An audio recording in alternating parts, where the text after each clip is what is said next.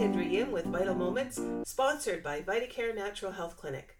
I'm here today with Dr. Daniela Jessen, graduate of Canadian College of Naturopathic Medicine, and she's certified as a naturopathic doctor. She has prescription rights and is certified in intravenous therapy and acupuncture. For her ideas about the best strategies for a January cleanse.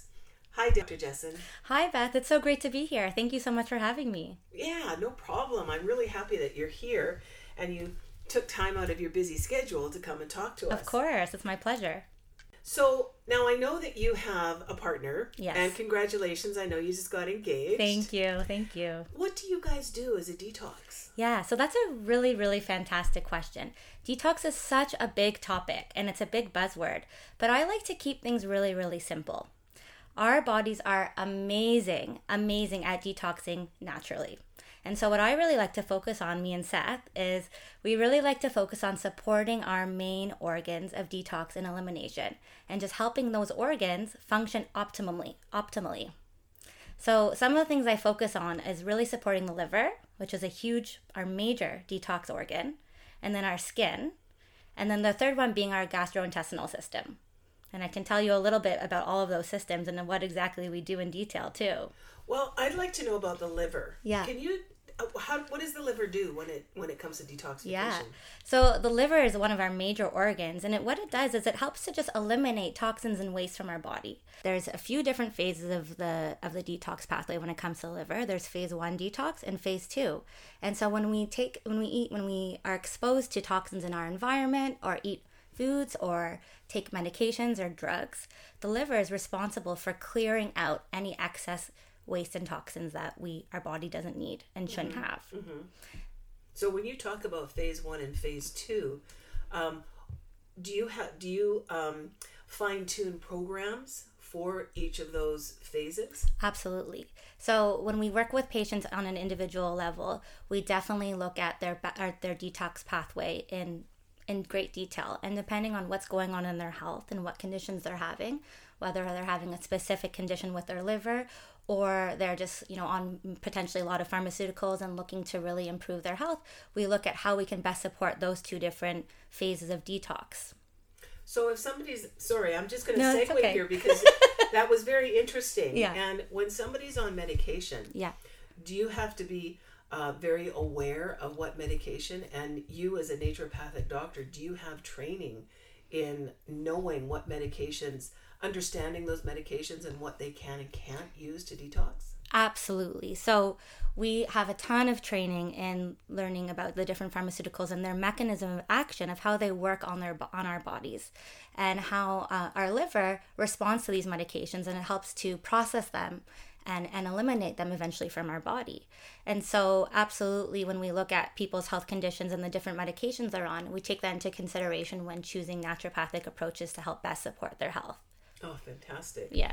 Okay, so what herbs are your favorite ones to use for detox? Yeah, well, when you start any program with herbal medicine, it's always really important to speak to your naturopathic doctor first. And I'll just say that as an aside, because these herbs are really, really effective and powerful, and you always want to make sure that they're not interacting with different medications you may be on. Mm-hmm. But some of the herbs that I find really, really helpful and really protective for the liver are things like milk thistle, for an example.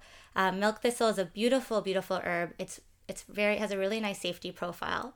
And it can even be used in breastfeeding mothers, so it's generally quite safe. And it's really protective for the liver and works as a really, really strong anti-inflammatory and antioxidant. So when we have an antioxidant, it just allows our liver to do its job even better. So it's protective for our liver cells. And that's a really, really nice herb that people can use to help just support that detox pathway in their liver. Mm-hmm. Okay. Yeah. And then there's some other ones. So another one that's similar to milk thistle is we can look at dandelion, which people see everywhere, right? It's called Taraxacum in Latin. And that's used in a lot of herbal medicine too, just as a major, we call it a hepatoprotective, which means hepato is liver and protective. So really protective for our liver. And just allows and aids our liver in doing its job. I've heard that it also helps with flushing the kidneys. Yes. Is that true? Absolutely. Okay. So it sort of has a dual action. It also can be used as a diuretic, which is just a fancy word for allowing the kidneys to allow the process of urine and urine flow. So it's very, very effective for the kidneys too, which is actually also an organ of elimination as well that I didn't mention before. So that's a really nice herb too. And then on the other side of things, we can look at some amino acids. So there's something called N-acetylcysteine, NAC for short, which is a major, major antioxidant for our body. It's actually the precursor, so it allows our body to produce glutathione. Now, many of you may have heard the word glutathione before because it's sort of the mother of all our antioxidants that are produced in our body. So NAC is another really nice amino acid that allows and supports that detox pathway by eliminating free radical damage and being just protective for our cells in general and our liver cells. Now, when somebody, our listeners, if they want to go and get this stuff, when it comes to dosing, yes. Is that why it's so important to go see a naturopathic doctor? 100%. So with something like N-acetylcysteine, it actually can be used in hospitals if someone has overdosed on Tylenol or acetaminophen, because that's how protective it is for our liver. And so, depending on what's going on for you, in that case, they'd be administering a very, very high dose that we wouldn't use for just a regular gentle detox. And so it's so important to know what you're dealing with and knowing what dose is right for you, depending on where you are in the spectrum and the support you need. Wow, I didn't know that. Yeah. So what are you and Seth going to do? How often do you do a detox a year? So detox for us is sort of it's an ongoing process. And January is a really, really good time to reset and think about just our habits in general and our routine in general. And a really good time to just clue in and see, okay, are we doing everything that we need to help our body do what it's meant to do?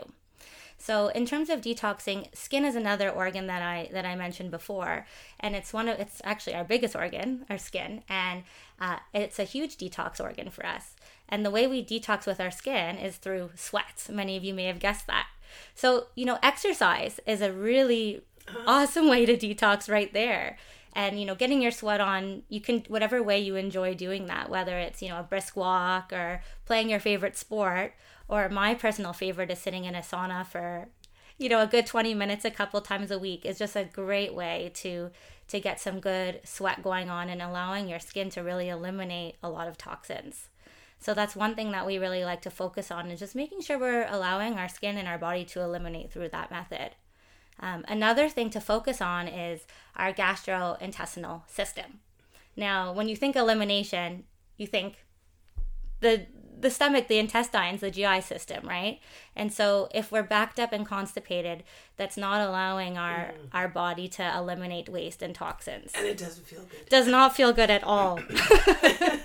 No one wants that. So really making sure that you're having healthy bowel movements, regular bowel movements, is a really important aspect of detox too. So if you're backed up, all of that waste is just sitting in your body, and you want to make sure that it's moving nice and steadily. So, January is a great time to, people generally, are eating a lot of delicious foods over Christmas and over the holidays, and it's great. It's nice to celebrate, but January is a good time to reassess our health and say, how is my digestive system right now? And do we need to check in and press the reset button and make sure that we're supporting that method of elimination in the best way possible? So, eating a lot of fiber, drinking a lot of water, taking magnesium and vitamin C are some simple ways to make sure you're having some regular bowel movements. And then, of course, we can get into more comprehensive plans as well for other digestive issues that you may be having. Okay. Well, that's really good information. Yeah. And I really appreciate you taking the time to come and share your thoughts. And I'm sure it's going to be fun having saunas with Seth. Yes. And going for your brisk walks with your fiance and talking about your wedding plans. Absolutely. So thank you again, and we look forward to talking to you next time. Thanks so much for having me. This was so much fun.